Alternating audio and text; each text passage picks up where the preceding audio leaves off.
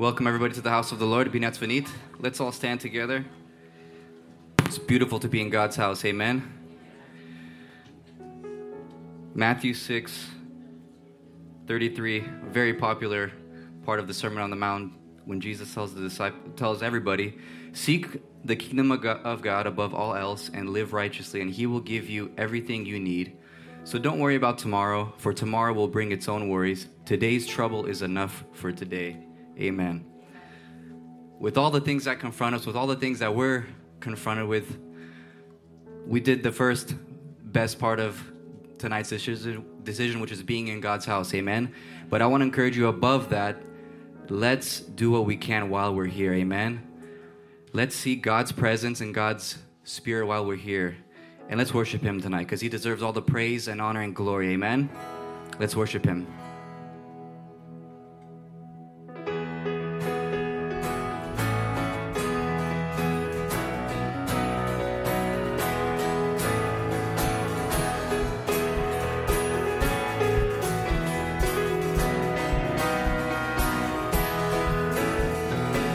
El este Domn și în cerul domnește, El este Domn. Lumina-i creată când El poruncește, El este Domn. Și cine-i ca El n-are capăt la zile, El este Domn. El vine în putere când chema s-o nume, El este Domn. Arată-ți puterea, o Domnul meu. Arată-ți puterea, o Domnul meu. Arată-ți puterea, o Domnul meu, o Domnul meu.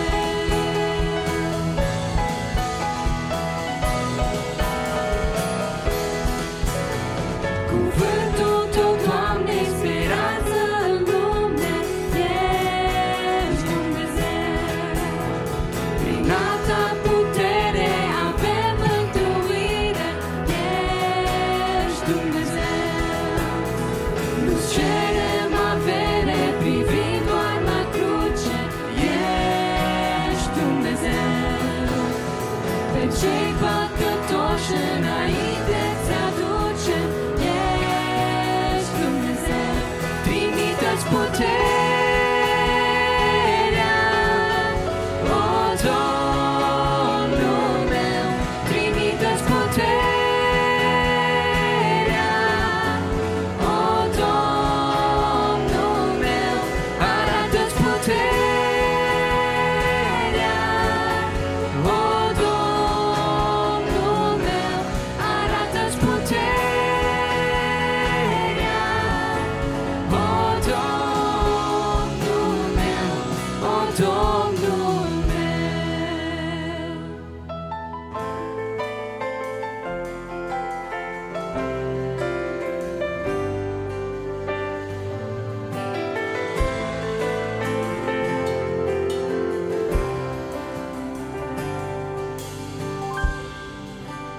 Doamne, pare depărtat, chiar în lumina Sau un mai lung drum.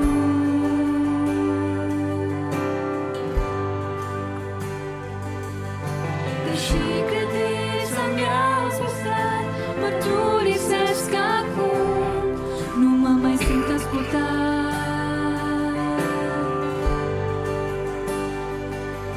Dar nu știu ce să mai spun și nu știu înainta, însă harul ce-l primesc îmi schimbă inima. Voi cânta, te voi lăuda, chiar în ceasul cel mai rău, prin durere și prin greu. Voi cânta, te voi lăuda,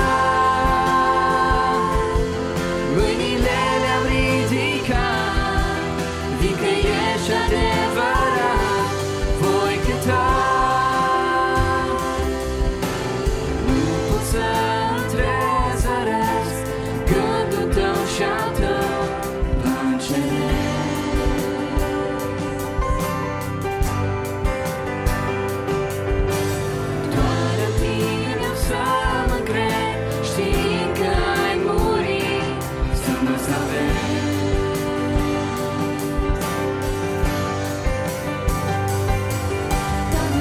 ce să mai spun și nu știu înainta, însă harul ce-mi primesc îmi schimbă inima. Voi cânta, te voi lăuda, chiar în ceasul cel mai rău, prin durere și prin greu. Voi cânta, te voi lăuda, mâinile le-am ridicat, fiindcă ești adevărat. Voi cânta, te voi lăuda, chiar în ceasul cel mai rău, prin durere și prin greu. Voi cânta, te voi lăuda, mâinile le-am ridicat, fiindcă ești adevărat. Voi cânta.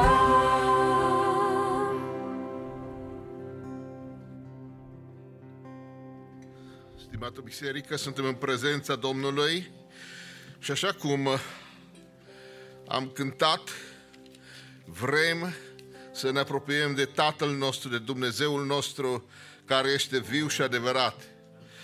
Vrem în seara aceasta să ne adresăm Tatălui nostru din ceruri și să-i spunem că îl iubim și că vrem să fie împărăția Lui și să se facă voia Lui așa cum e în cer și pe pământ. Am vrea în seara aceasta să cerem prezența Domnului peste noi, să cerem cercetarea Duhului Său cel Sfânt. Domnul este prezent prin Duhul Sfânt în mijlocul nostru, prin cuvântul Său. Și cuvântul Său este foarte important pentru noi. Am venit aici să-L glorificăm, să-L lăudăm și să ascultăm cuvântul. De aceea în Cartea Evrei, capitolul 4, începând cu versetul 12, spune niște lucruri minunate despre lucrarea aceasta care noi o experimentăm aici. Spune așa: căci cuvântul lui Dumnezeu este viu și lucrător, mai tăietor decât orice sabie cu două tăișuri. Pătrunde până acolo că desparte sufletul și duhul, încheieturile și măduva, judecă simțirile și gândurile inimii. Nici o făptură nu este ascunsă de el, ci totul este gol și descoperit înaintea ochilor acelea cu care avem a face. Astfel, fiindcă avem un mare preot însemnat care a străbătut cerurile, pe Iisus, Fiul lui Dumnezeu, să rămânem tari în mărturisirea noastră, căci nu avem un mare preot care să n-aibă milă de slăbiciunile noastre, ci unul care în toate lucrurile a fost ispitit ca și noi, dar fără păcat. Să ne apropiem, dar cu deplină încredere de scaunul Harului, ca să căpătăm îndurare și să găsim har, pentru ca să fim ajutați la vreme de nevoie. Aceasta este îndemnul minunat pe care scriitorul Cărții Evrei ne-l dă și nouă în seara aceasta. Avem un mare preot care s-a înălțat și este la dreapta Tatălui. Domnul Iisus mijlocește pentru noi. Are milă de slăbiciunile noastre, ne cunoaște gândurile. Îndemnul este să ne apropiem de El cu o credință deplină și să avem încredere că El este Cel care ne cunoaște și ne știe prea bine. Am vrea să ne deschidem inima înaintea Domnului. Am vrea să venim cu toată credința și să-i mulțumim pentru harul pe care ne dă să fim în prezența Lui în seara aceasta. Am vrea să ne rugăm ca Dumnezeu să binecuvânteze pe toți cei ce sunt prezenți aici, pe cei care ne privesc pe internet. Duhul Domnului să-i cerceteze și pe ei și pe noi. Și harul Domnului să se reverse în mijlocul nostru. Să binecuvânteze cântarea de laudă, să binecuvânteze cuvântul Său și numele Său să fie peste noi în seara aceasta. Așa cum stăm, ne rugăm înaintea Domnului cu toții.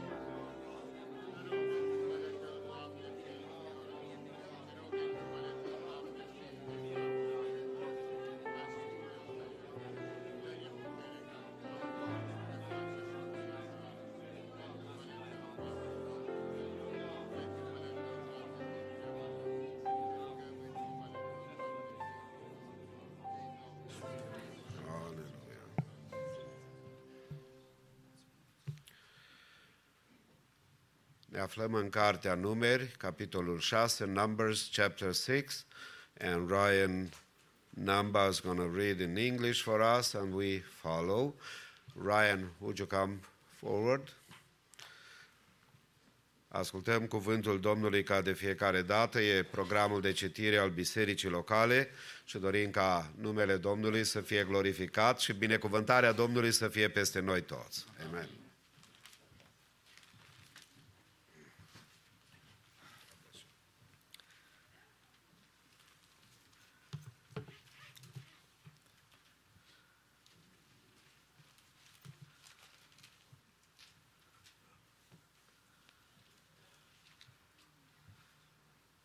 Sorry, 1 minute here. Almost there. Almost there. Number 6. Thank you. Please join me in the book of Numbers, chapter 6, beginning with verse 1. And the Lord spoke to Moses, saying, "Speak to the people of Israel, and say to them, when either a man or a woman makes a special vow, the vow of a Nazirite, to separate himself to the Lord, he shall separate himself from wine and strong drink. He shall drink no vinegar made from wine or strong drink, and shall not drink any juice of grapes, or eat grapes, fresh or dried. All the days of his separation he shall eat nothing that is produced by the grapevine, not even the seeds or the skins. All the days of his vow of separation no razor shall touch his head, until the time is completed for which he separates himself to the Lord, he shall be holy. He shall let the locks of hair of his head grow long. All the days that he separates himself to the Lord, he shall not go near a dead body, not even for his father or for his mother, for brother or sister. If they die, shall he make himself unclean, because his separation to God is on his head. All the days of his separation he is holy to the Lord. And if any man dies very suddenly beside him, and he defiles his consecrated head, then he shall shave his head on the day of his cleansing. On the 7th day he shall shave it. On the 8th day he shall bring 2 turtle doves or 2 pigeons to the priest to the entrance of the tent of meeting, and the priest shall offer one for a sin offering and the other for a burnt offering, and make atonement for him, because he sinned by reason of the dead body. And he shall consecrate his head that same day, and separate himself to the Lord for the days of his separation, and bring a male lamb a year old for a guilt offering. But the previous period shall be void, because his separation was defiled. And this is the law for the Nazirite.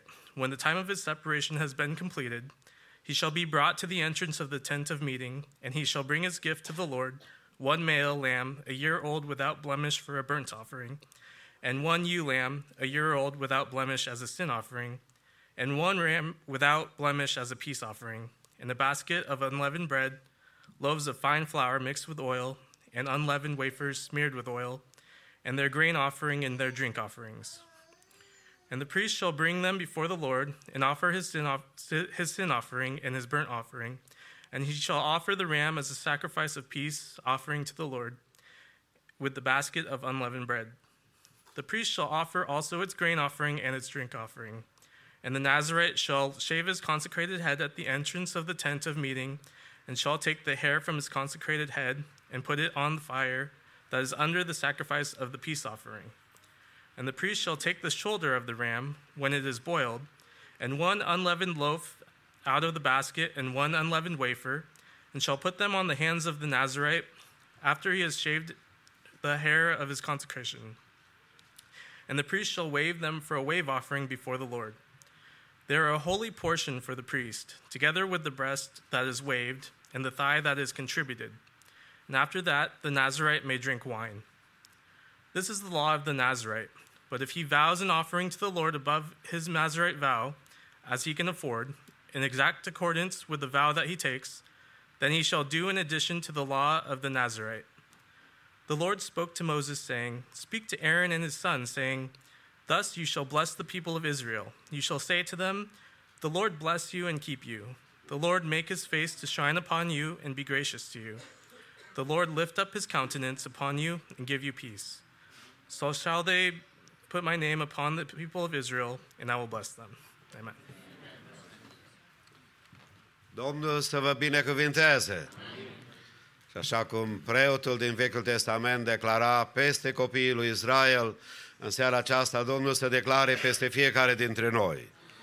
Închinăm Domnului împreună cu corul de tineri, un solo apoi de vioară prin Angelina Mudrenco și corul mixt. De asemenea, laudă numele Domnului. Luați câteva clipe și binecuvântați-i pe cei din jurul dumneavoastră. Pace.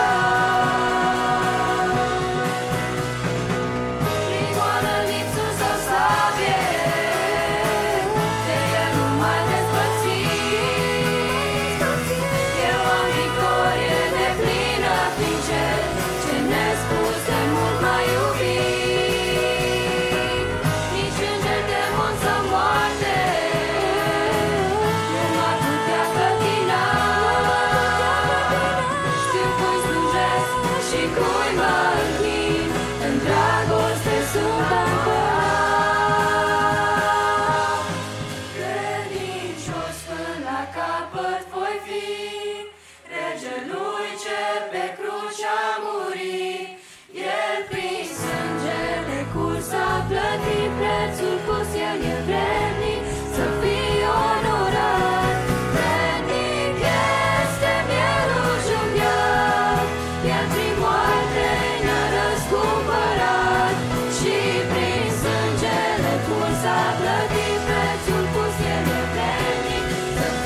onorat.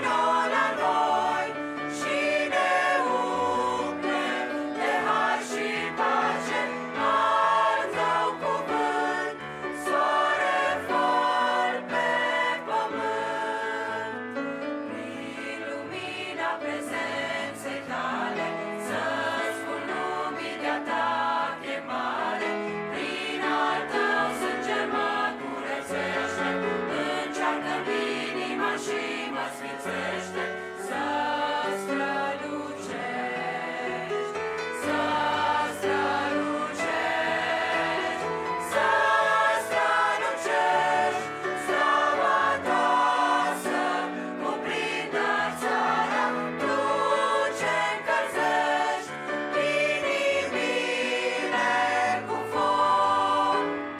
Vino la noi și ne umple de har și pace, al tău cuvânt, soare for pe pământ. Prezența ta e atât de mare, pe pământ n-are asemănare. Chipul tău oglindește în mine, schimbă-mă să mă seamăn cu tine, să strălucești, să strălucești, să strălucești, slava ta să cuprindă țara, tu ce-încălzești inimile cu foc. Vino la noi și ne umple de har și pace, al tău cuvânt, soare for pe pământ.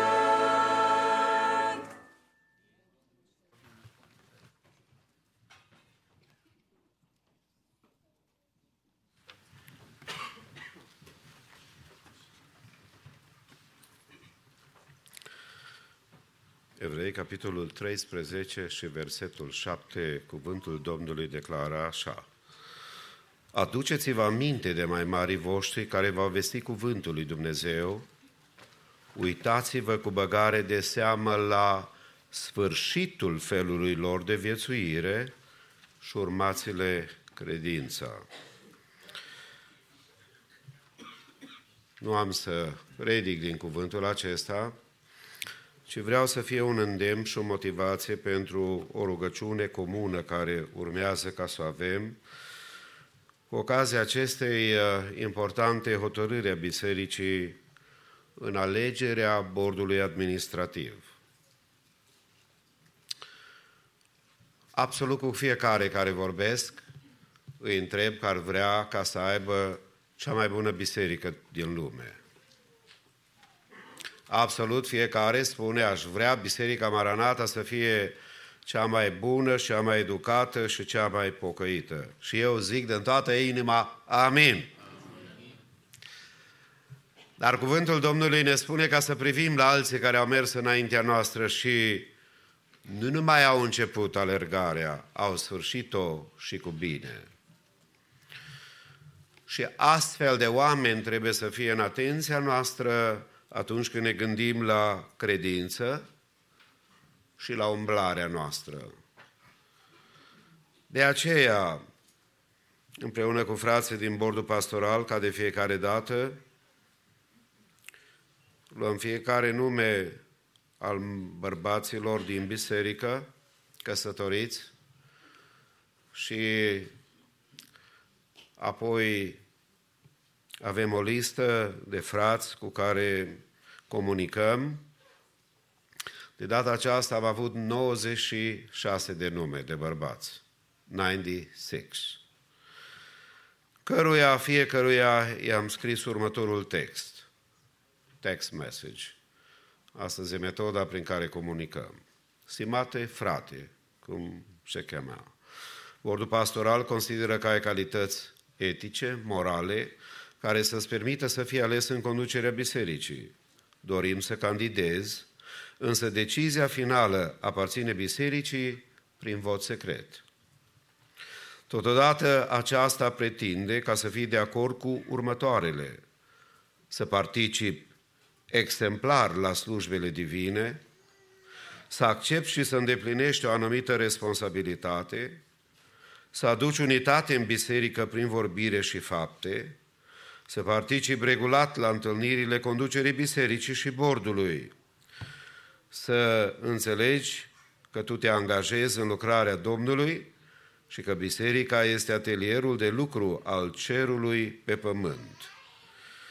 Și după ce fiecare a primit textul acesta, am vorbit cu fiecare, cu unii poate mai lung, cu alții mai puțini, și așa cum am prezentat azi dimineață, cei care au răspuns afirmativ sau care poate se vor mai răzgândi de azi până duminica viitoare,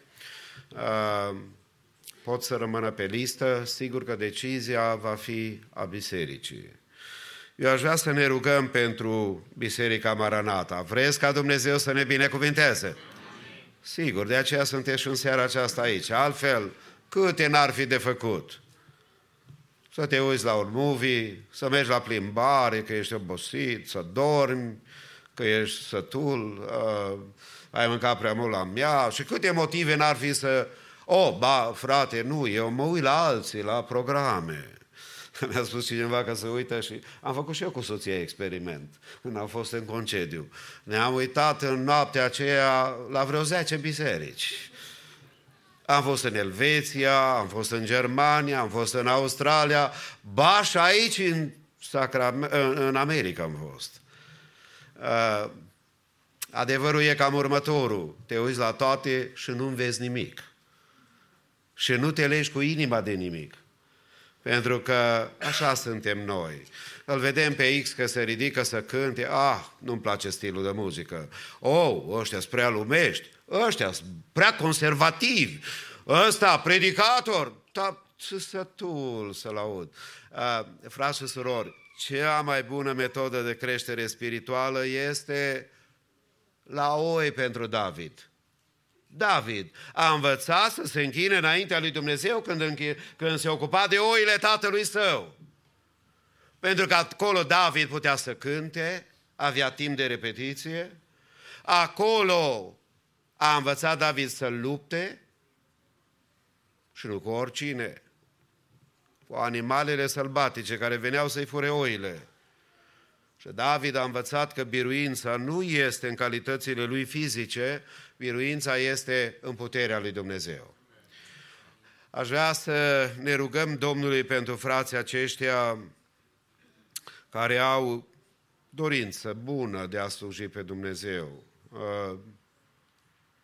Copiii sunt frumoși când ți-i dă Dumnezeu. Mă știi, la copii, după vreme îți dai seama că îți trebuie și diapere. Și că the reason why you need diapers is not all that nice sometimes. Trebuie să te obișnuiești cu lucruri noi, ca să te ocupi de ei, să-i speli, să-i curățești, să îi educi și apoi câte nu sunt până ajung mari.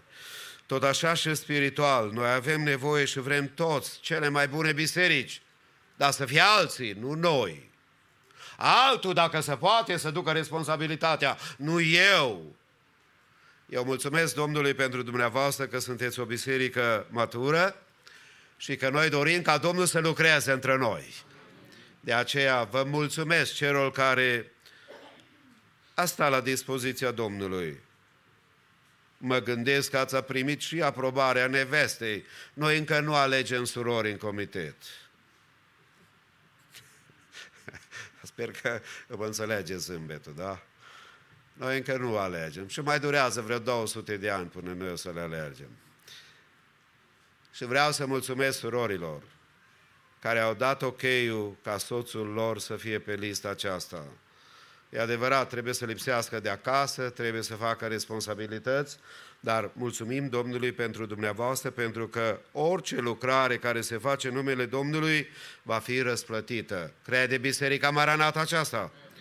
Da, orice facem pentru Domnul. De aceea, deci, ne vom ruga în rugăciunea aceasta pentru frații care menționez și familiile lor. Antone Ruben, Berindei Justin, Brazovan Daniel, Bulzan Cristian, Cătuna Zec, Deje O'Brien, Gaude Daniel, Gerasim Daniel, Horjadi, Hurduc Mike, Mihuleț Sam, Moldovan Ovidiu, Nedelcu Joseph, Pleș Tudor, Stulanec Dumitru, Timiș Victor, Timoce Filip, toderea în semn și trata cristian și pe toți Domnul să-i binecuvinteze. Haideți să ne ridicăm în picioare. Joi seara a fost la noi la biserică unul care umblă ca tine, care e îmbrăcat frumos ca tine, dar a venit și a spus: frate Moise, vă rog să mă puneți și pe mine pe lista de rugăciune a Bisericii Maranata. Este vorba de fratele Emil Dobre. Nu intru în detalii, dar a venit ca tu și eu să batem și pentru el la ușa îndurării lui Dumnezeu. În problema de sănătate pe care o are, zicem Domnul să se atingă de el. Apoi ne rugăm pentru cei care îi aducem mereu înaintea Domnului din biserica locală și nu numai, din toate bisericile acelor care apelează la noi și bat la ușa îndurării lui Dumnezeu și nădăjduiesc că dumneatale și eu, nu numai că vom spune că ne vom ruga, ci ne vom ruga. Și aici e cel mai potrivit timp. De aceea mulțumesc că ai celularul închis, aici să vorbim numai cu Dumnezeu. Ne rugăm ca Domnul să-și pună mâna peste toate familiile bisericii. Ne rugăm pentru orașul în care trăim, ca Dumnezeu să ne facă lumină și Dumnezeu să mântuiască casele noastre, dar și pe cei care îți legați azi de patimile păcatului, de duhurile răutății, de duhurile necurate. În numele Domnului Iisus, Hristos, Domnul să elibereze. Și așa cum l-a dus pe feciorul pierdut într-o țară străină, departe de tata și de mama, într-o zi Dumnezeu îi poate vorbi. Ne rugăm așa cum stăm, în mod deosebit pentru frații care sunt pe lista de alegere și ne rugăm pentru binele lucrării Domnului din loc. Așa cum stăm, batem la ușa îndurării Domnului. Tatăl nostru,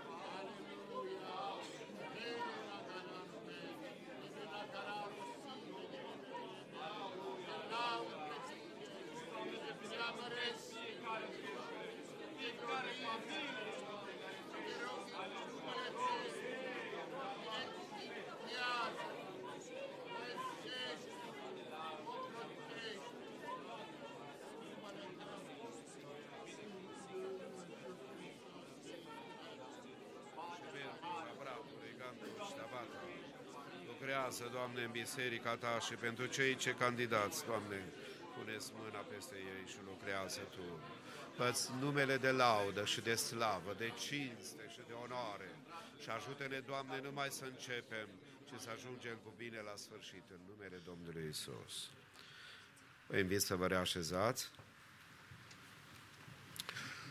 Salutăm cu multă dragoste după masa aceasta un frate care s-a pus la dispoziția Domnului și a împlinit cuvântul lui Dumnezeu, care prin Domnul Iisus a spus: mergeți în toată lumea și propovăduiți Evanghelia. Așa cum mi se spunea când eram la seminarul teologic din Germania și umblam prin toată Europa, toți cei care vizitau România îmi spuneau următoarele cuvinte: România, sau mai bine zis Biserica Pentecostală din România, este un gigant, adică un uriaș din punct de vedere spiritual în Europa, dar se pare că în perioada aceea, datorită limitelor pe care comuniștii le puneau și nu puteau să iasă românii din România, spuneau, se pare că Biserica Pentecostală este un uriaș care doarme. Dar va veni vremea când Dumnezeu va deschide ușile și posibilitățile ca Evanghelia Domnului să fie dusă de cei care ne-am născut în România, în toate colțurile lumii. Și iată că fratele Marcel Șaitiș, care se află pentru prima dată în mijlocul nostru, este unul din aceia care s-a pus la dispoziția lui Dumnezeu împreună cu casa lui să slujească Domnului.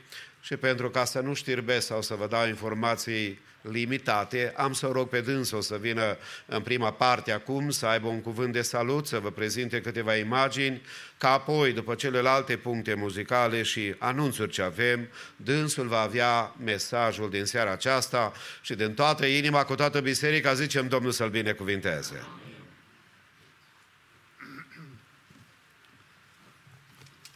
Dragi frați și surori, vă salut în numele Domnului Iisus Hristos. E o onoare pentru mine să fiu împreună cu dumneavoastră și mulțumesc frumos fratelui păstor Moise Gaode și mulțumesc și fratelui păstor Nelu Mois și mulțumesc și fratelui păstor Alin Ila și soției dânsului sora Rebecca, care m-au primit în casa lor. Domnul să îi binecuvinteze. Eu sunt în Madagascar cu familia mea de 10 ani și jumătate, dar este și acesta un har de la Domnul. Am lucrat pentru Agenția Pentecostală de Misiune Externă și mergeam cu misionarii în biserici și încurajam bisericile din România să susțină misionarii.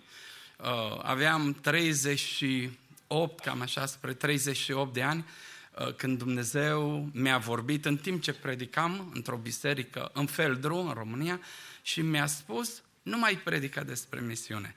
Ia-ți familia, fă-ți bagajele și du-te pe câmpul de misiune și dă-te exemplu.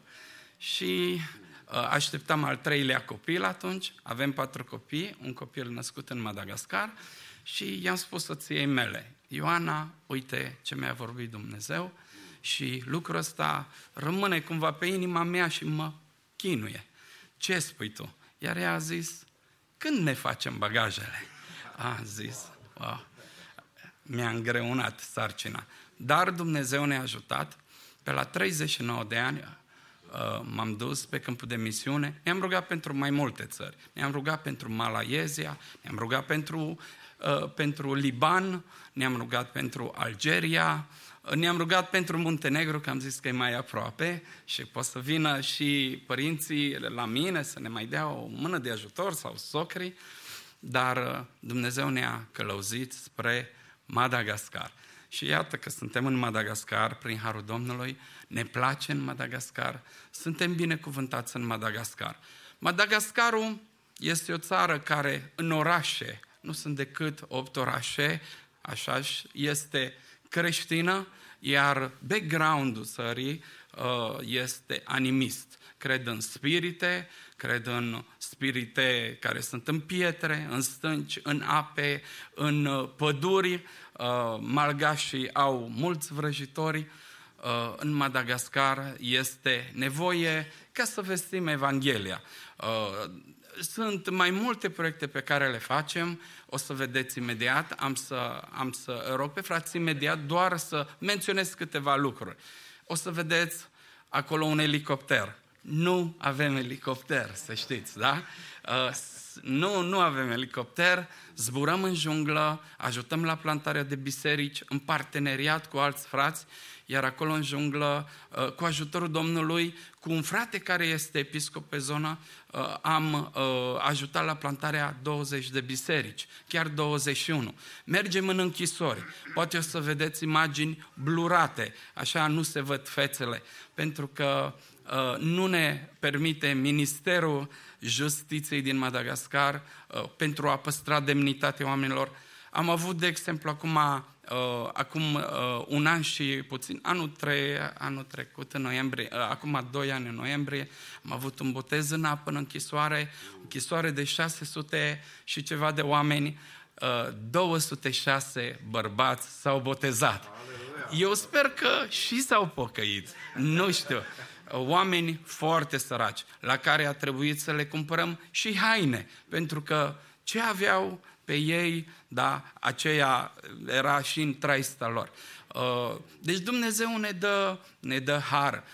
Acum 3 săptămâni am scos o fetiță de 13 ani din închisoare. Era o închisoare de adulți în care erau în jur de 120 de bărbați și în jur de 20 de femei și eram acolo, predicam Evanghelia, le-am dus orez și am văzut ce caută o fetiță aici între ei și am întrebat ce-i cu ea și a zis, a furat un lănțișor de aur. Am întrebat și câți ani a primit și a zis încă nu e judecată, dar va primi undeva între 2 și 5 ani de închisoare. 13 ani. Era acolo o tânără care avea 19 ani și era încântată. Spunea încă o lună și după 3 ani de închisoare ies afară. Am scos-o pe această fetiță cu ajutorul Domnului de închisoare. În realitate, cineva am găsit în dosare când ne-am interesat. Părinții avea doar mamă, că tatăl lor, sunt 2 copii mici, tatăl lor i-a abandonat și le era foame și cineva i-a dat o cheie și i-a zis, auzi fetițo, vă cumpărăm de mâncare dacă intri în casa asta. Și s-a dus la o casă și când a băgat cheia în ușă, au prins-o, stăpânii casei. Oamenii, hoții au dispărut, ei s-au făcut nevăzuți, dar fetița a intrat în închisoare. Vedeți, acestea sunt cazuri pe care le întâlnim în Madagascar. Soția mea este în Madagascar, ea vă salută, păstorii cu care lucrăm din Biserica Penticostală din Madagascar vă salută de asemenea și aș dori ca să vă invit în Madagascar împreună cu noi pentru câteva momente. Dumnezeu să vă binecuvinteze!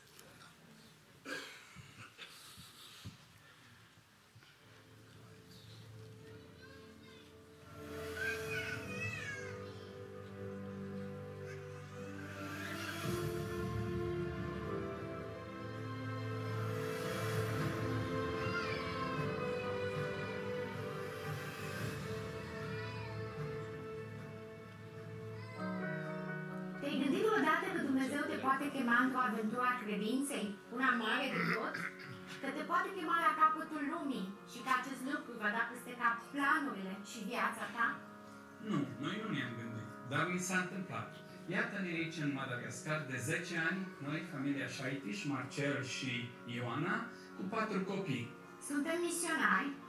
Suntem aici ca să ajutăm la schimbarea vieților, la transformarea inimilor, la mântuirea lor. Suntem 22 de persoane care împreună lucrăm spre gloria lui Dumnezeu. Iandri, Dr. Ofis, Michael, Fanza, Serafina și multe alte persoane care lucrează împreună cu noi ne ajută în această lucrare. Avem 5 proiecte mari. Primul mare proiect pe care îl avem este legat de evangelizări, plantare de biserici și educație creștină. Zburăm în junglă, în sate greu de atins, în sate izolate și predicăm Evanghelia oamenilor. Oamenii de acolo se închină la diferiți Dumnezei și zei locali. Unii dintre ei n-au auzit niciodată despre Iisus Hristos, dar Dumnezeu le schimbă inimile, îi transformă și zeci și zeci de oameni primesc pe Iisus Hristos în viața lor. Predicăm Evanghelia copiilor, oamenilor și tuturor celor care ne ascultă. Sunt profesor la școala teologică penticostală, unde formăm păstori, formăm inimile și mințile studenților, care sunt viitorii pastori penticostali aici în Madagascar. Avem un proiect educațional numit Didasco. Educăm copii. În Madagascar, doar un copil din 4 își permite să facă școală. Victor Hugo spunea, când se deschide o școală, se închide o închisoare. Educăm copiii.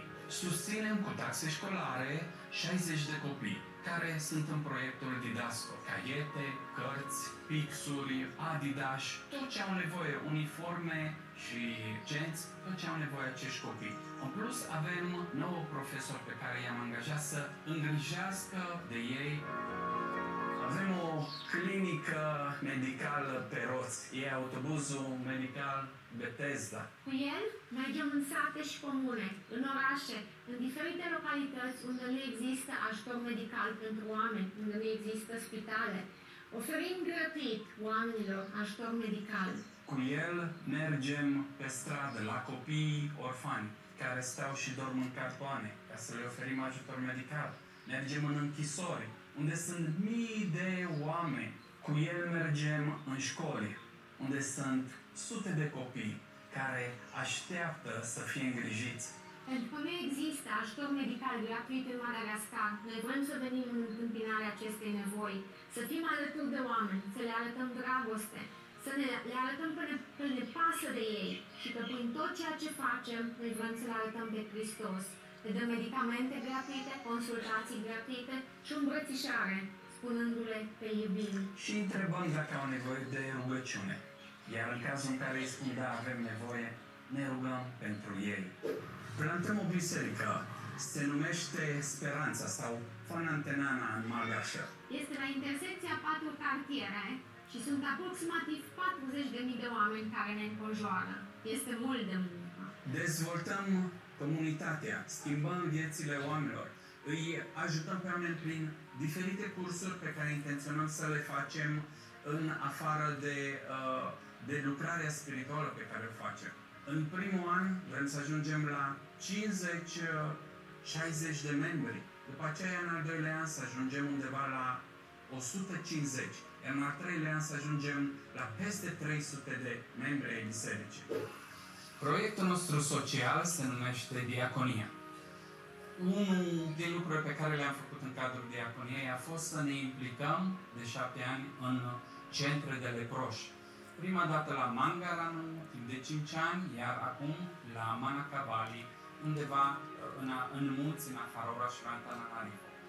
Pături, alimentele de bază, lumânări, îmbrăcăminte, încălțăminte și multe alte lucruri le ducem acestor oameni care sunt considerați blestemați de către societate. Suntem alături de zeci de familii. Îi ajutăm să facă diverse cursuri prin care ei mai apoi să poată să-și câștige existența. Suntem alături de zeci de familii dându-le orez pentru copiii lor care probabil n-au mâncat zile întregi.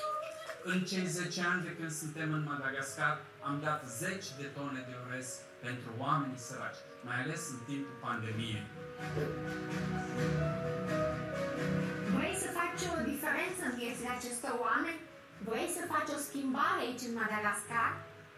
Vrei să fii persoana pe care Dumnezeu o folosește? Poți să vii cu noi în Madagascar, chiar acum. Te invităm să vii cu prețul unui Starbucks în fiecare săptămână. Un angajament pe 6 luni sau un angajament pe 1 an. Pot să menționez doar Joy for Madagascar sau Joy Madagascar. Și o să ne ajuți în a face o diferență în viețile copiilor, în viețile oamenilor, în viețile familiilor. Uită-te la conturile de pe ecran și menționează Joy for Madagascar.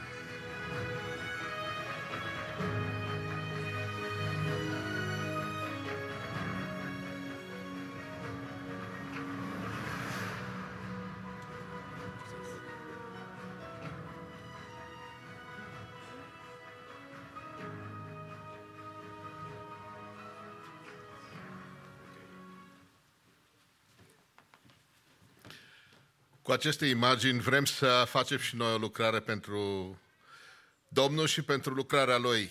Să ne pregătim în timpul unei cântări, să oferim ceea ce Domnul ne pune pe inimă și să facem colecta. Domnul să o binecuvânteze.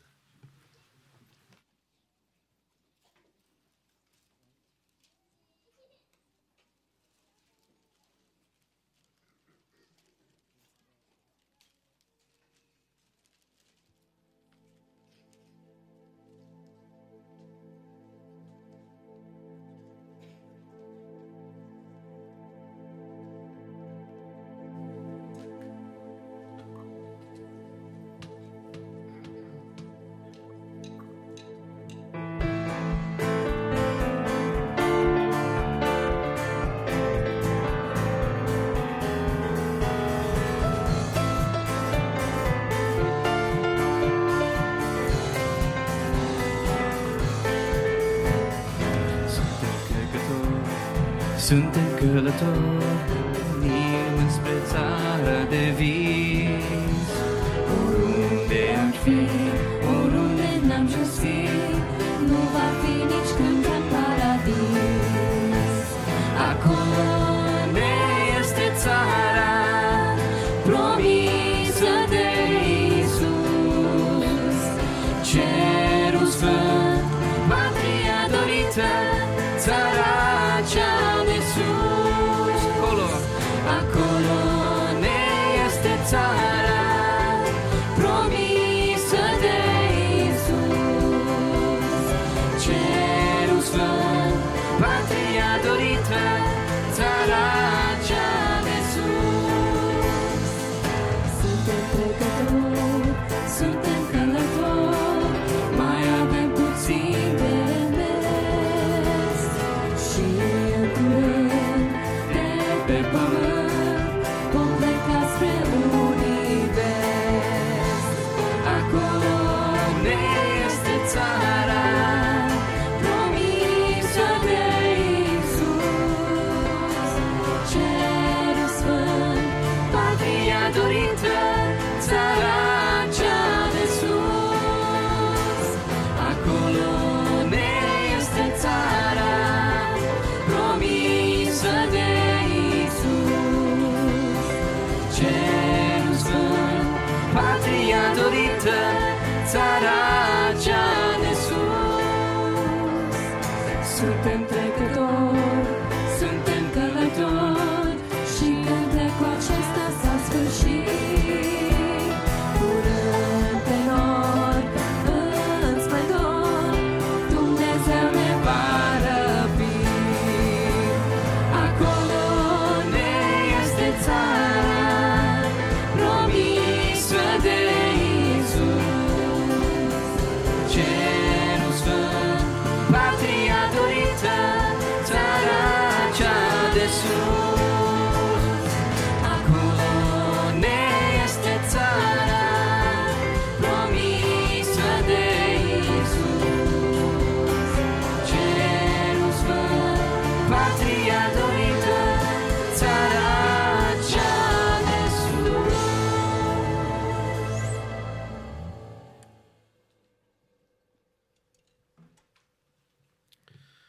Anunțurile pentru săptămâna aceasta. Mâine seară sunt cele două grupuri de studiu biblic care se întâlnesc. Apoi, cu ajutorul Domnului, miercuri seara avem Church Business Meeting, avem ședința generală pentru anul 2023. Vă invităm cu toată dragostea toți care sunteți membri ai bisericii să fiți prezenți, să auzim raporturile de activitate a departamentelor bisericii. Apoi, vineri, la ora 6, o să avem întâlnirea pentru cateheză sau water baptism class, la 6 p.m. Și cu ajutorul Domnului, duminica viitoare, așa cum biserica obișnuiește în Duminica Cinei, să ne întâlnim de la ora 9 pentru timp de rugăciune personal și apropiere de Domnul, ca apoi de la ora 10 să avem slujba divină. în cadrul căreia vom avea cina Domnului și pentru aceasta avem chemarea din partea Domnului să ne pregătim ca părtășia noastră cu Domnul să devină tot mai deplină. La încheierea slujbei de duminica viitoare dimineața se va deschide posibilitatea alegerilor bordului administrativ, așa că vă rugăm să vă rezervați puțin timp, toți cei care sunteți membri ai bisericii, ca să putem să începem procesul acesta de alegere. Din frații care vor fi pe lista de vot, o să dăm informațiile necesare la vremea potrivită. Iar de mâine, într-o săptămână, va fi o altă activitate despre care am spus, dar să nu produc prea multă confuzie, rămân doar la aceste informații. Haideți să ne închinăm Domnului împreună cu corul mixt, Youth Choir, worship team și apoi ascultăm cuvântul Domnului prin fratele păstor Marcel Șaitiș, pe care dorim de toată inima Domnul să-l binecuvinteze.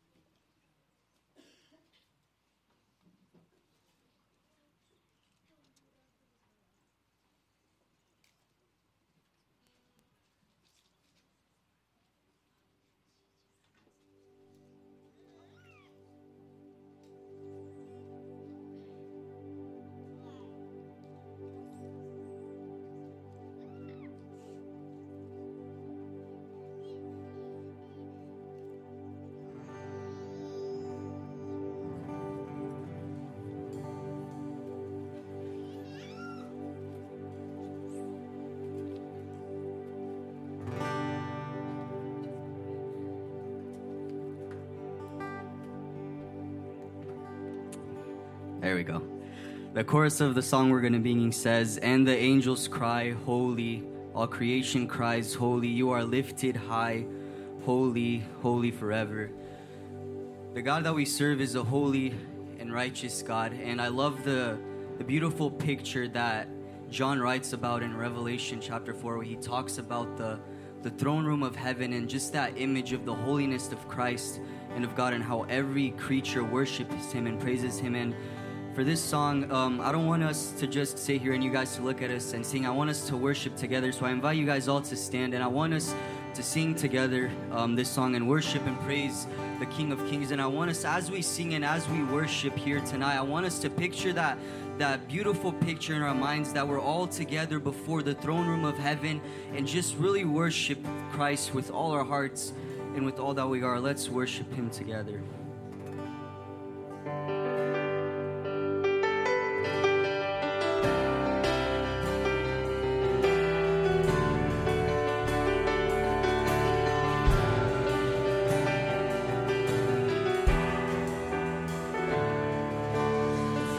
Generations falling down in worship to sing the song of ages to the Lamb.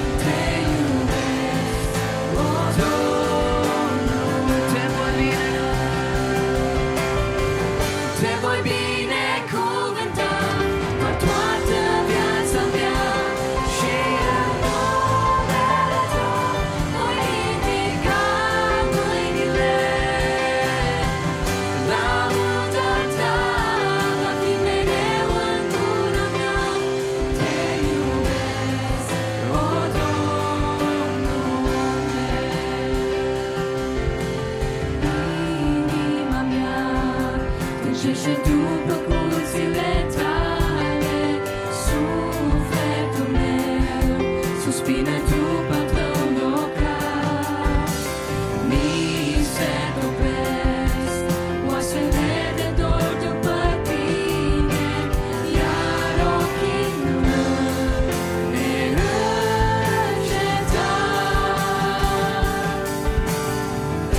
privesc pe locul sfânt, ca să-ți văd puterea și slava. Ce bunătate ta peste viața mea. Aștept în plăcere răspunsul tău, Doamne. Vino, nu întârzia.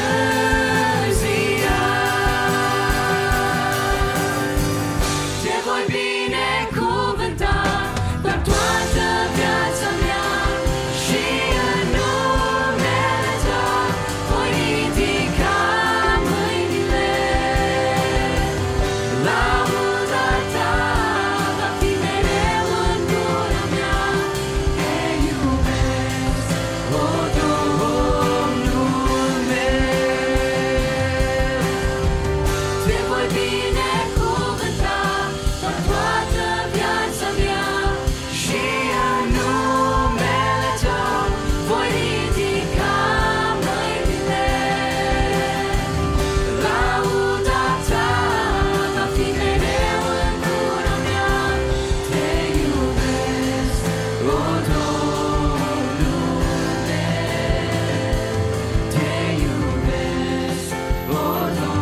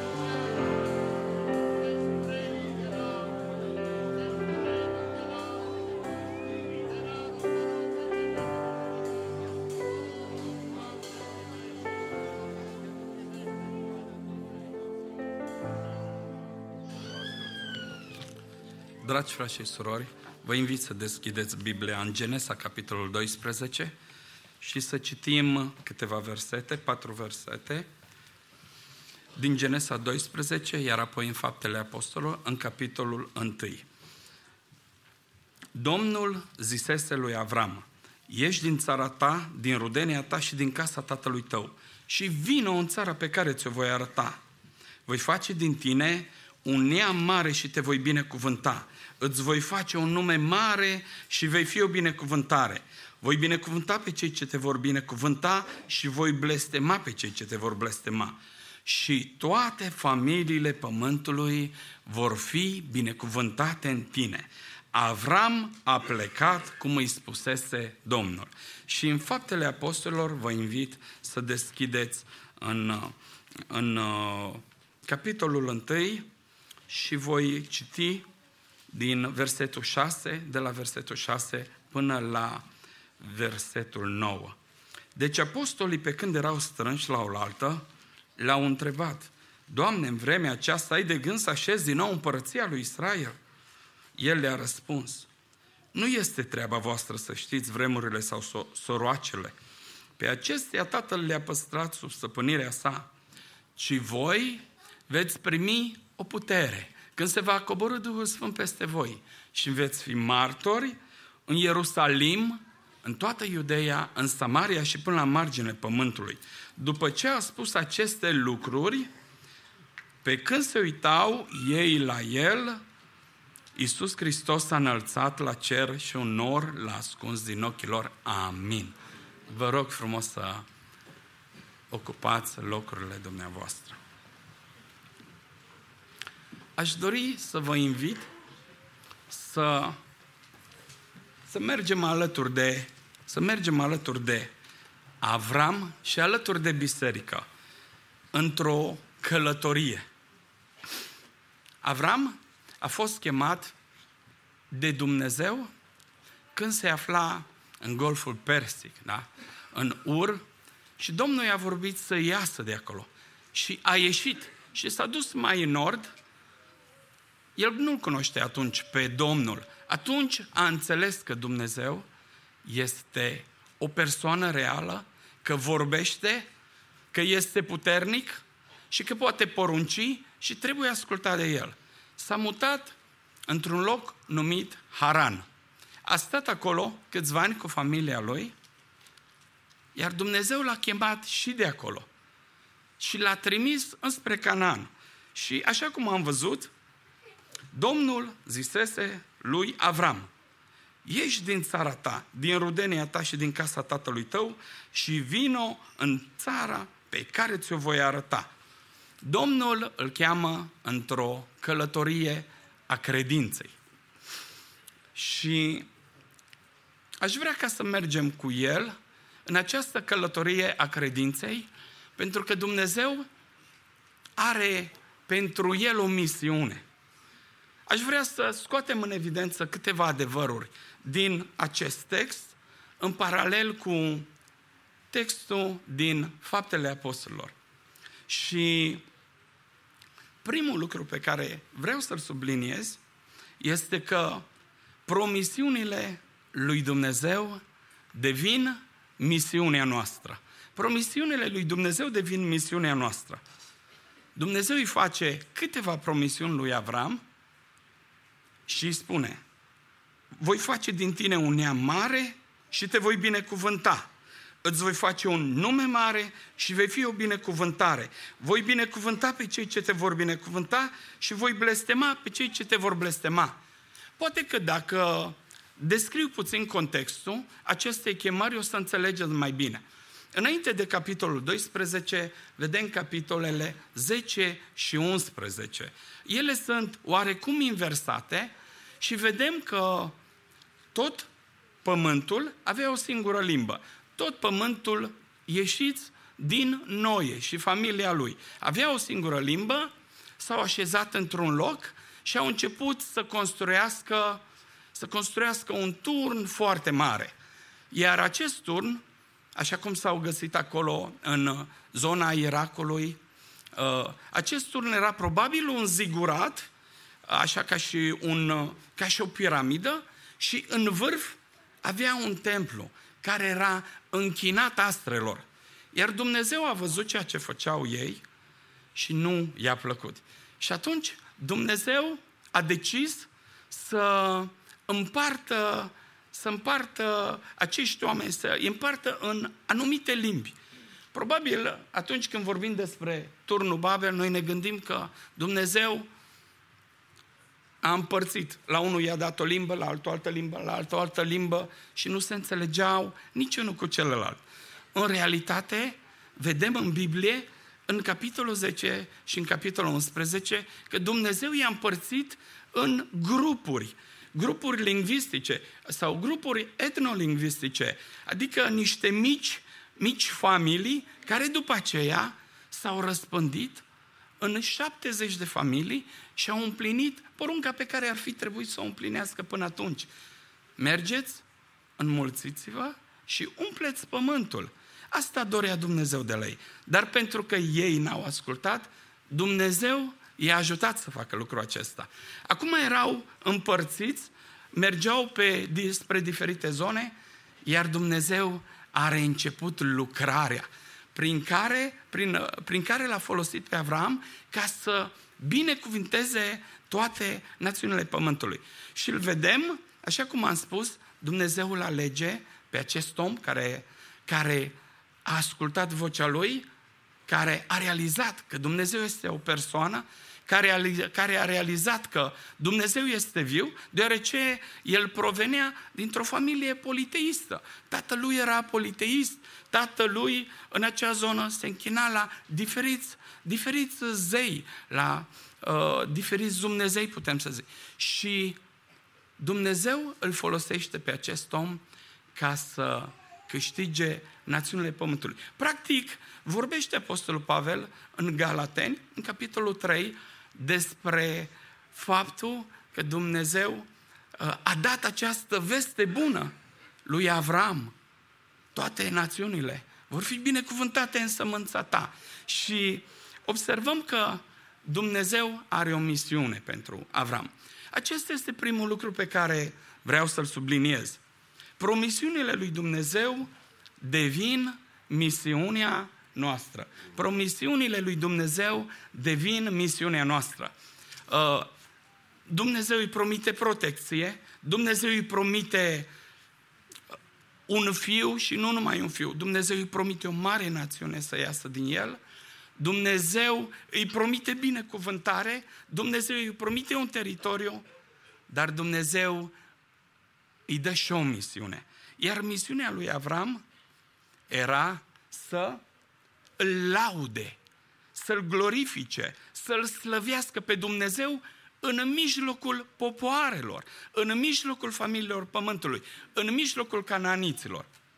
Oare reușește Avram să îndeplinească această misiune sau nu?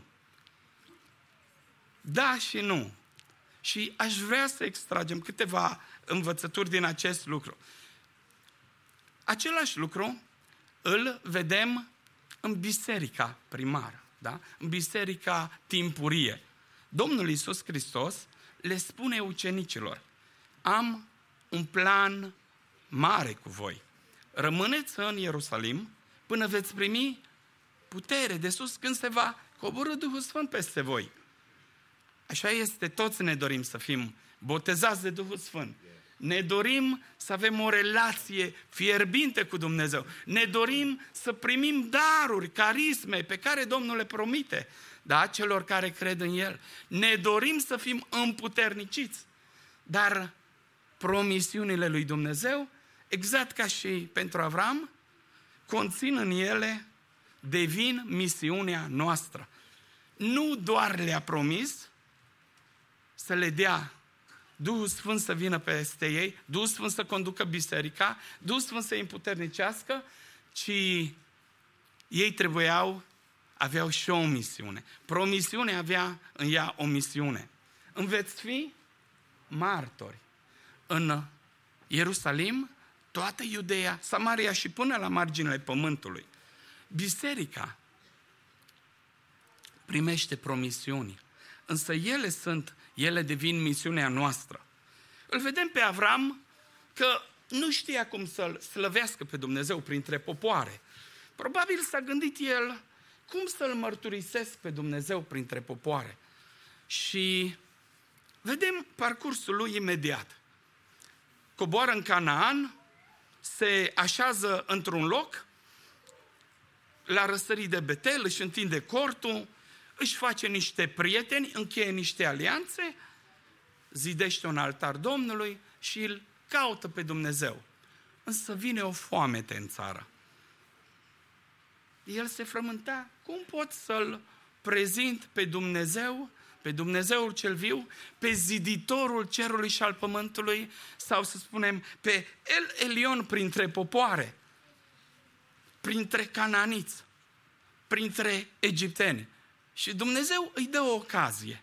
Și ce se face? Ce se întâmplă? A venit o foamete în țară, Avram s-a coborât în Egipt ca să locuiască pentru câteva vreme acolo, căci era mare foamete în țară. E în 12:10.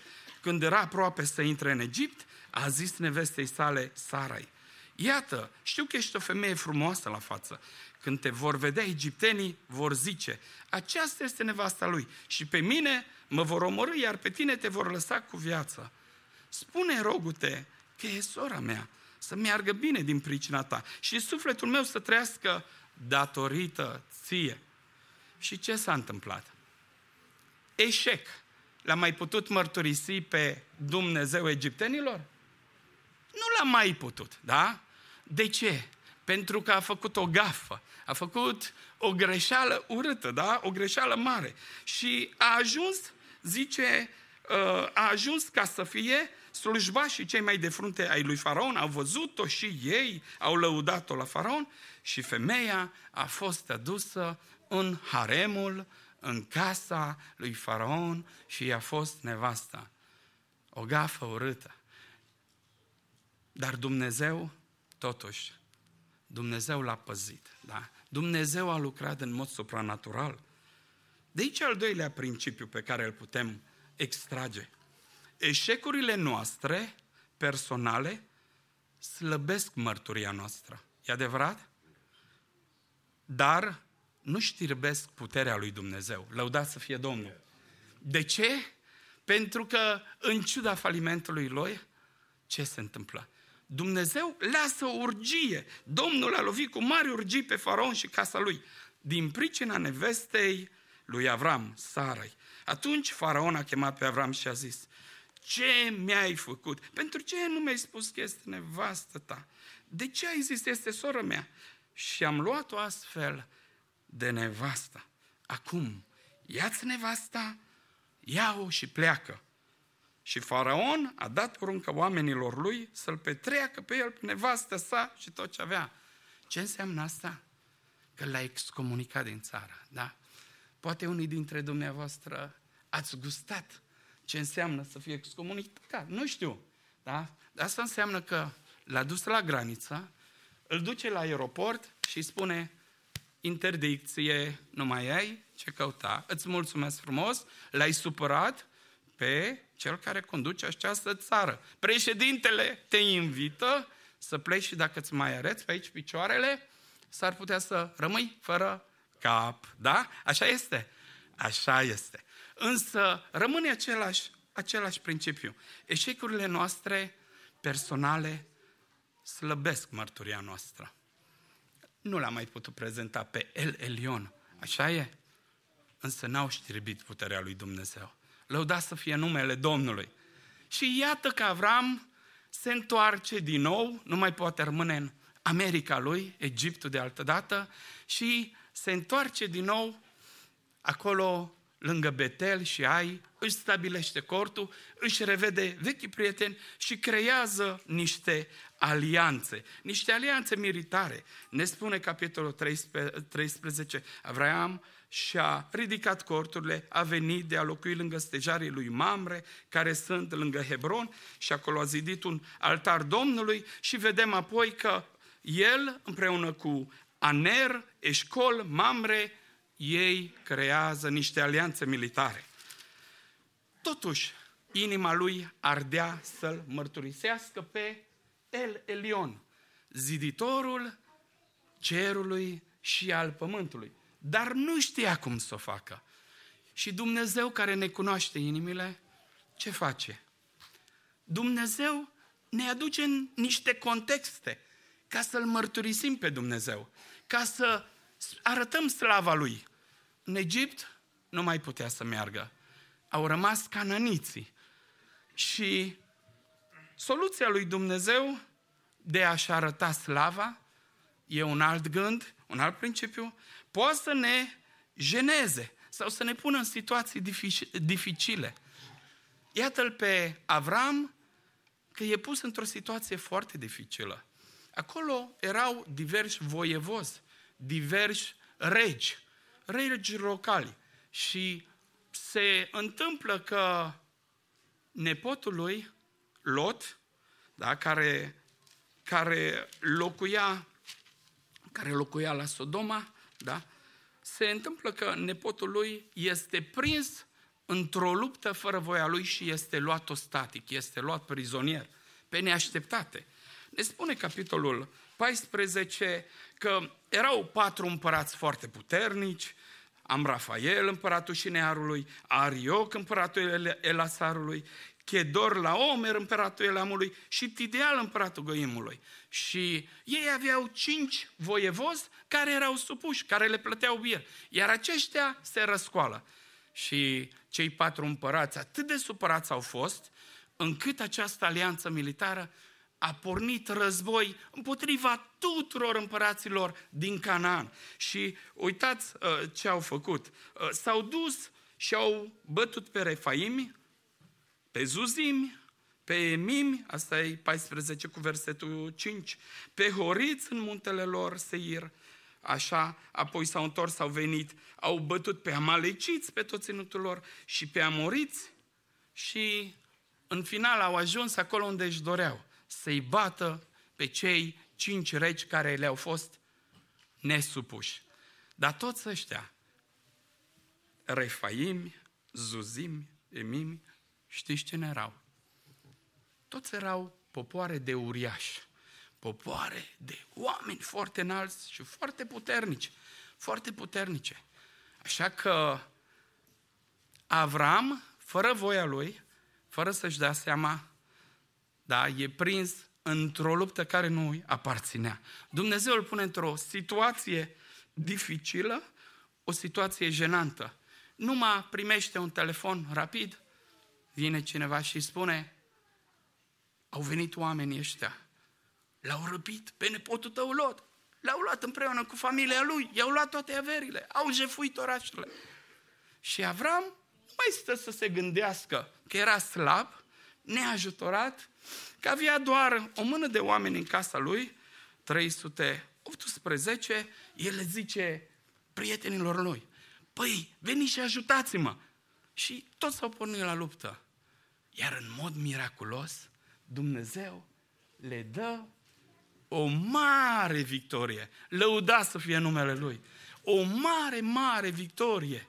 Și ajung să-i bată pe acești împărați, ajung să recupereze prada de război și ajung să se întoarcă acasă victorioși. Câteodată ni se întâmplă și nouă, da? Câteodată nu ne plac situațiile care se întâmplă în viața noastră. Mergem la biserica timpurie. Dumnezeu le-a zis: veți fi martori.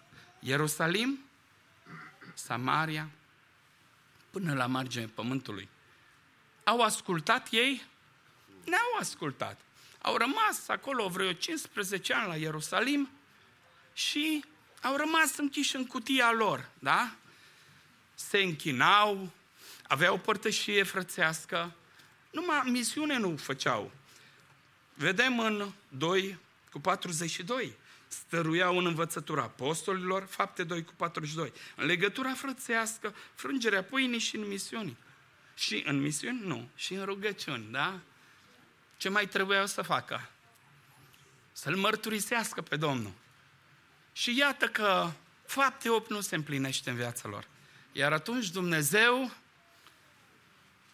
face ca Fapte 8:1 să se împlinească în viața lor, da? Pavel, Saul, un iudeu fanatic, care a devenit apoi un iudeu fantastic, da? Ce face? Începe să persecute biserica. Vedeți dumneavoastră, Saul, și când, zicem noi, nu era pocăit, făcea evangelizare, da? Împlinea planul lui Dumnezeu. I-a împrăștiat pe toți din Ierusalim și toți s-au dus și au dus cu ei Evanghelia oriunde s-au așezat. De frica închisorii au plecat. Și așa vedem că soluția lui Dumnezeu a fost una dificilă, jenantă pentru ei, grea. Pe unii a costat viața, însă Dumnezeu și-a împlinit planul. Eu cred că Dumnezeu ne vorbește și Duhul Sfânt ne vorbește. Chiar dacă câteodată ne pune în situații dificile, ca toți oamenii să vină lângă noi, toți oamenii să ne întrebe: dar ce s-a întâmplat? Sau, eu știu, ne pune în astfel de situații încât să fie slăvit El Elion, lăudat să fie Domnul în veci de veci. Și vedem că se întoarce Avram în Valea Șave, iar acolo vine un om care îl cunoștea pe Dumnezeu. Vine un închinător, un rege, Melchisedec, împăratul Salemului, a adus pâine și vin. El era preot al Dumnezeului cel preanalt. Melchisedec a binecuvântat pe Avram și a zis: binecuvântat să fie Avram de Dumnezeul cel preanalt, ziditorul cerului și al pământului, adică El Elion. Apoi, în fața tuturor, Melchisedec spune: binecuvântat să fie Dumnezeul cel preanalt, care a dat pe vrăjmașii tăi în mâinile tale. Iar Avram i-a dat zecioală din toate. Bineînțeles că i-a dat din prada de război. Iar apoi nu a mai păstrat nimic pentru el. Înțelegeți dumneavoastră? Când nu ai gură sau când nu ai curajul pentru a-L mărturisi pe Elion, Dumnezeu îți va trimite parteneri. Lăudat să fie Domnul! Iată că vine Melchisedec și în fața tuturor declară: Avram, ai câștigat, dar știi bine, dacă ai câștigat nu este meritul tău. Ziditorul cerului și al pământului a fost cu tine. El Elion ți-a dat izbândă. El Elion a dat pe vrăjmașii tăi în mâinile tale. Lăudat să fie Dumnezeu în veci de veci. Biserica n-avea curaj să-L mărturisească, dar Dumnezeu le-a dat un partener bisericii timpurii. Stăteau încă acolo, probabil timorați, plini de frică, apoi, zic unii teologi, că au început să iasă încet spre zona templului, acolo în porticul lui Solomon. Și într-o zi, Duhul Sfânt de cinzecime a coborât. Puternic. S-a văzut, s-a auzit un sunet grozav, puternic. Și toți oamenii acolo, cam 50.000 de oameni, de pelerini treceau pe la templu între Paști, când a fost răstignit Domnul Iisus, și cinzecime. Iar după cinzecime își făceau bagajele și se duceau acasă. Cam 30.000 de oameni intrau în curtea neamurilor. Oameni, ne spune Biblia în Faptele Apostolilor, din toate părțile lumii de atunci, parți, mezi, elamiți, locuitori din Mesopotamia, Iudeia, Capadocia, asta e Turcia, da? Pont, Asia, spre noi, Pontul, da? Frigia, Pamfilia, Egipt, părțile Libiei, Cirena, oaspeți din Roma, iudei, prozeliți, cretani, arabi. Da? A venit Duhul Sfânt, un simbol al regelui Melchisedec. Și ei au început să vorbească în alte limbi, după cum Duhul Sfânt le da fiecăruia. Erau o flacără care s-a împărțit și s-a așezat. Cred că, mă gândesc eu că poate nu știau ce zic, dar Duhul Sfânt a mărturisit pentru ei. Lăudat să fie Domnul. Și în acea zi, o mulțime de oameni, 3.000 de oameni după predicarea lui Petru, care erau din toate părțile lumii, au înțeles că Iisus Hristos este Domnul. Iisus Hristos este Mesia, că în numele Lui primește iertarea păcatelor, prin sacrificiu, prin jertfa de pe cruce, primește iertarea păcatelor, că El este soluția lui Dumnezeu, El este Mesia cel așteptat și că El dă daruri oamenilor. Da, îl dă pe Duhul Sfânt. Și oamenii și-au luat bagajele și s-au întors în toate părțile Imperiului, cu inimile schimbate. Lăudat să fie Domnul. Îl vedem pe Moise, avea nevoie de o voce, avea nevoie de o gură, iar Domnul l-a trimis pe Aron. Poate noi trebuie să fim o gură pentru cineva, nu? Nu știu, un partener. Poate Domnul ne folosește ca pentru alți oameni, în diferite situații, să spunem: aici a fost mâna Domnului, aici Dumnezeu a intervenit. Lăudat să fie Domnul, că ne trimite parteneri. Nu suntem singuri. Duhul Sfânt este cu noi. Poate că nu avem soluții. Ne gândim câteodată cum să evangelizăm pe alții. Doamne, cum să le vorbesc cananiților? Doamne, cum să le vorbesc egiptenilor? Eu zic că vedem aici două soluții. Vorbește-le prin viața ta, prin mărturia ta. Să nu ajungi să le vorbească Dumnezeu, da, pe tine să te dea afară, da, să-i că, băi, tu nu mai ai ce căuta în Egiptul ăsta, da? Aici să nu-ți mai vedem urmele, pașii. Poate Dumnezeu trimite parteneri. Oricum ar fi, asta e chemarea noastră. Oriunde ne-a așezat Hristos. În Ierusalim, Iudeea, Samaria sau la marginea pământului.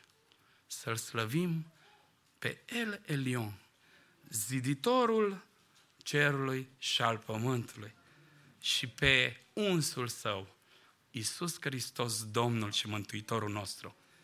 Lăudat să fie Domnul în veci. Amin.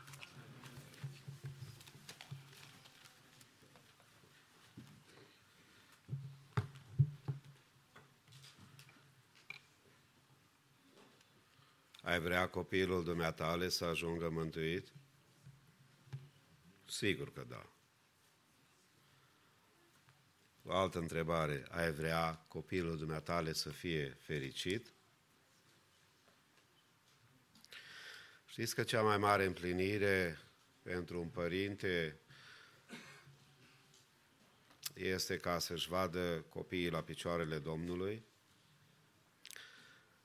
Dar cea mai mare dorință a Domnului pentru noi și pentru copiii noștri este ca să fim la dispoziția lui Dumnezeu. Și viziunea pe care Dumnezeu o dă fiecăruia în parte poate să fie surpriză pentru alții. Avram trăia într-un context intelectual înalt la vremea lui. Se aflau universități acolo. Avram era un om care trăia într-o societate modernă, îmi spune noi. Dar Dumnezeu i-a vorbit ca să îl caute pe el mai mult decât tot ce are în viața aceasta. Și în seara aceasta Domnul ne-a vorbit pentru un om care l-a trimis într-o țară îndepărtată de România și chiar de noi de aici din America. Ne rugăm ca Domnul să folosească pe fratele Șaiti și casa lui și în numele Domnului să fie lăudat. Când vom ajunge să credem că un suflet e mai scump ca pământul și tot universul acesta, ne vom îndoi inima și voința la voia lui Dumnezeu. Și vom spune, Doamne, cea mai mare binecuvântare pentru mine și casa mea este ca să fiu la dispoziția Ta. Nu știu ce însemnează pentru dumneavoastră lucrul acesta. Nu vreau să dau răspuns în locul tău, pentru că nu e corect. Și numele meu este numele meu, iar al tău este numele tău, care ți l-a dat Dumnezeu și viața pe care ți-a dat-o Dumnezeu. Dar noi în seara aceasta, ca un trup al Domnului, care suntem cu toți legați împreună, aș vrea să mulțumim lui Dumnezeu pentru națiunea română care este folosită literalmente în toată lumea. Să ne rugăm pentru toți misionarii ca Domnul să-i protejeze. Îmi amintesc că m-am dus în Austria și n-am avut tată, n-am avut mamă. N-am avut pe absolut nimeni din casa și din familia mea. Eu care provin dintr-o familie destul de numeroasă. Soția care a provenit dintr-o familie tot cam așa de numeroasă ca noastră. Cea mai mare binecuvântare de care o doream când ne întrebam ce căutăm în Austria, ne-am dat seama că ajutoarele cele mai importante în lupta spirituală în care Dumnezeu ne-a angajat este rugăciunea.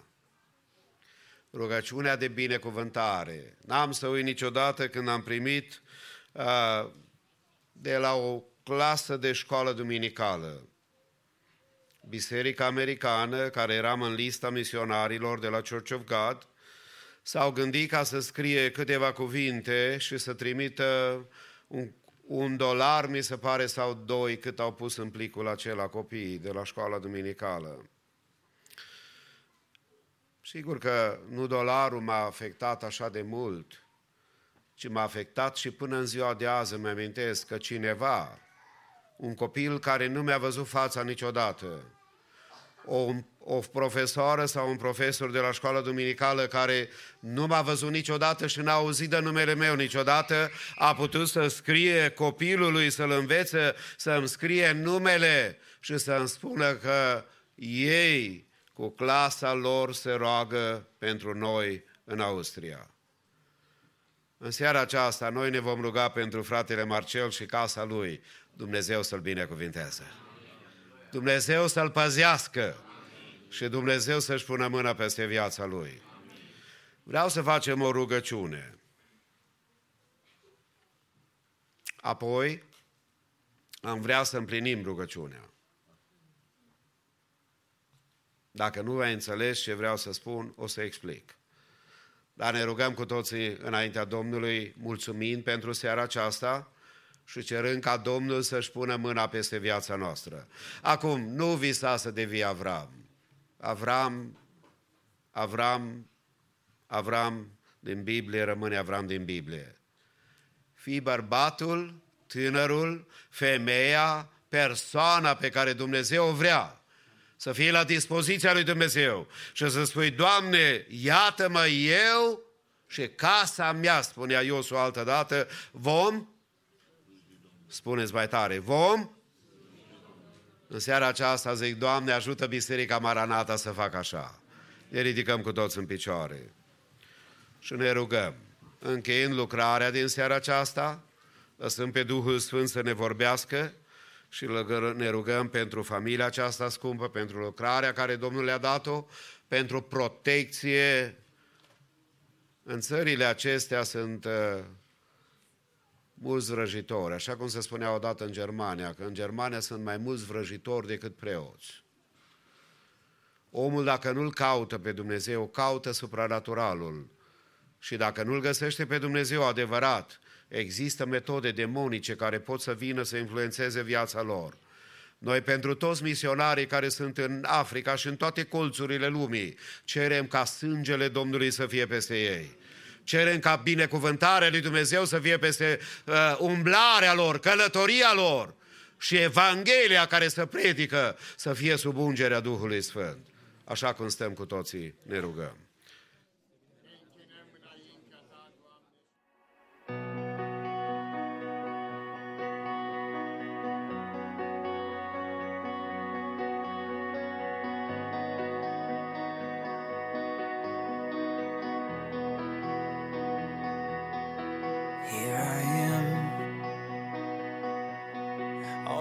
Intentions, all my obsessions, I wanna lay them all down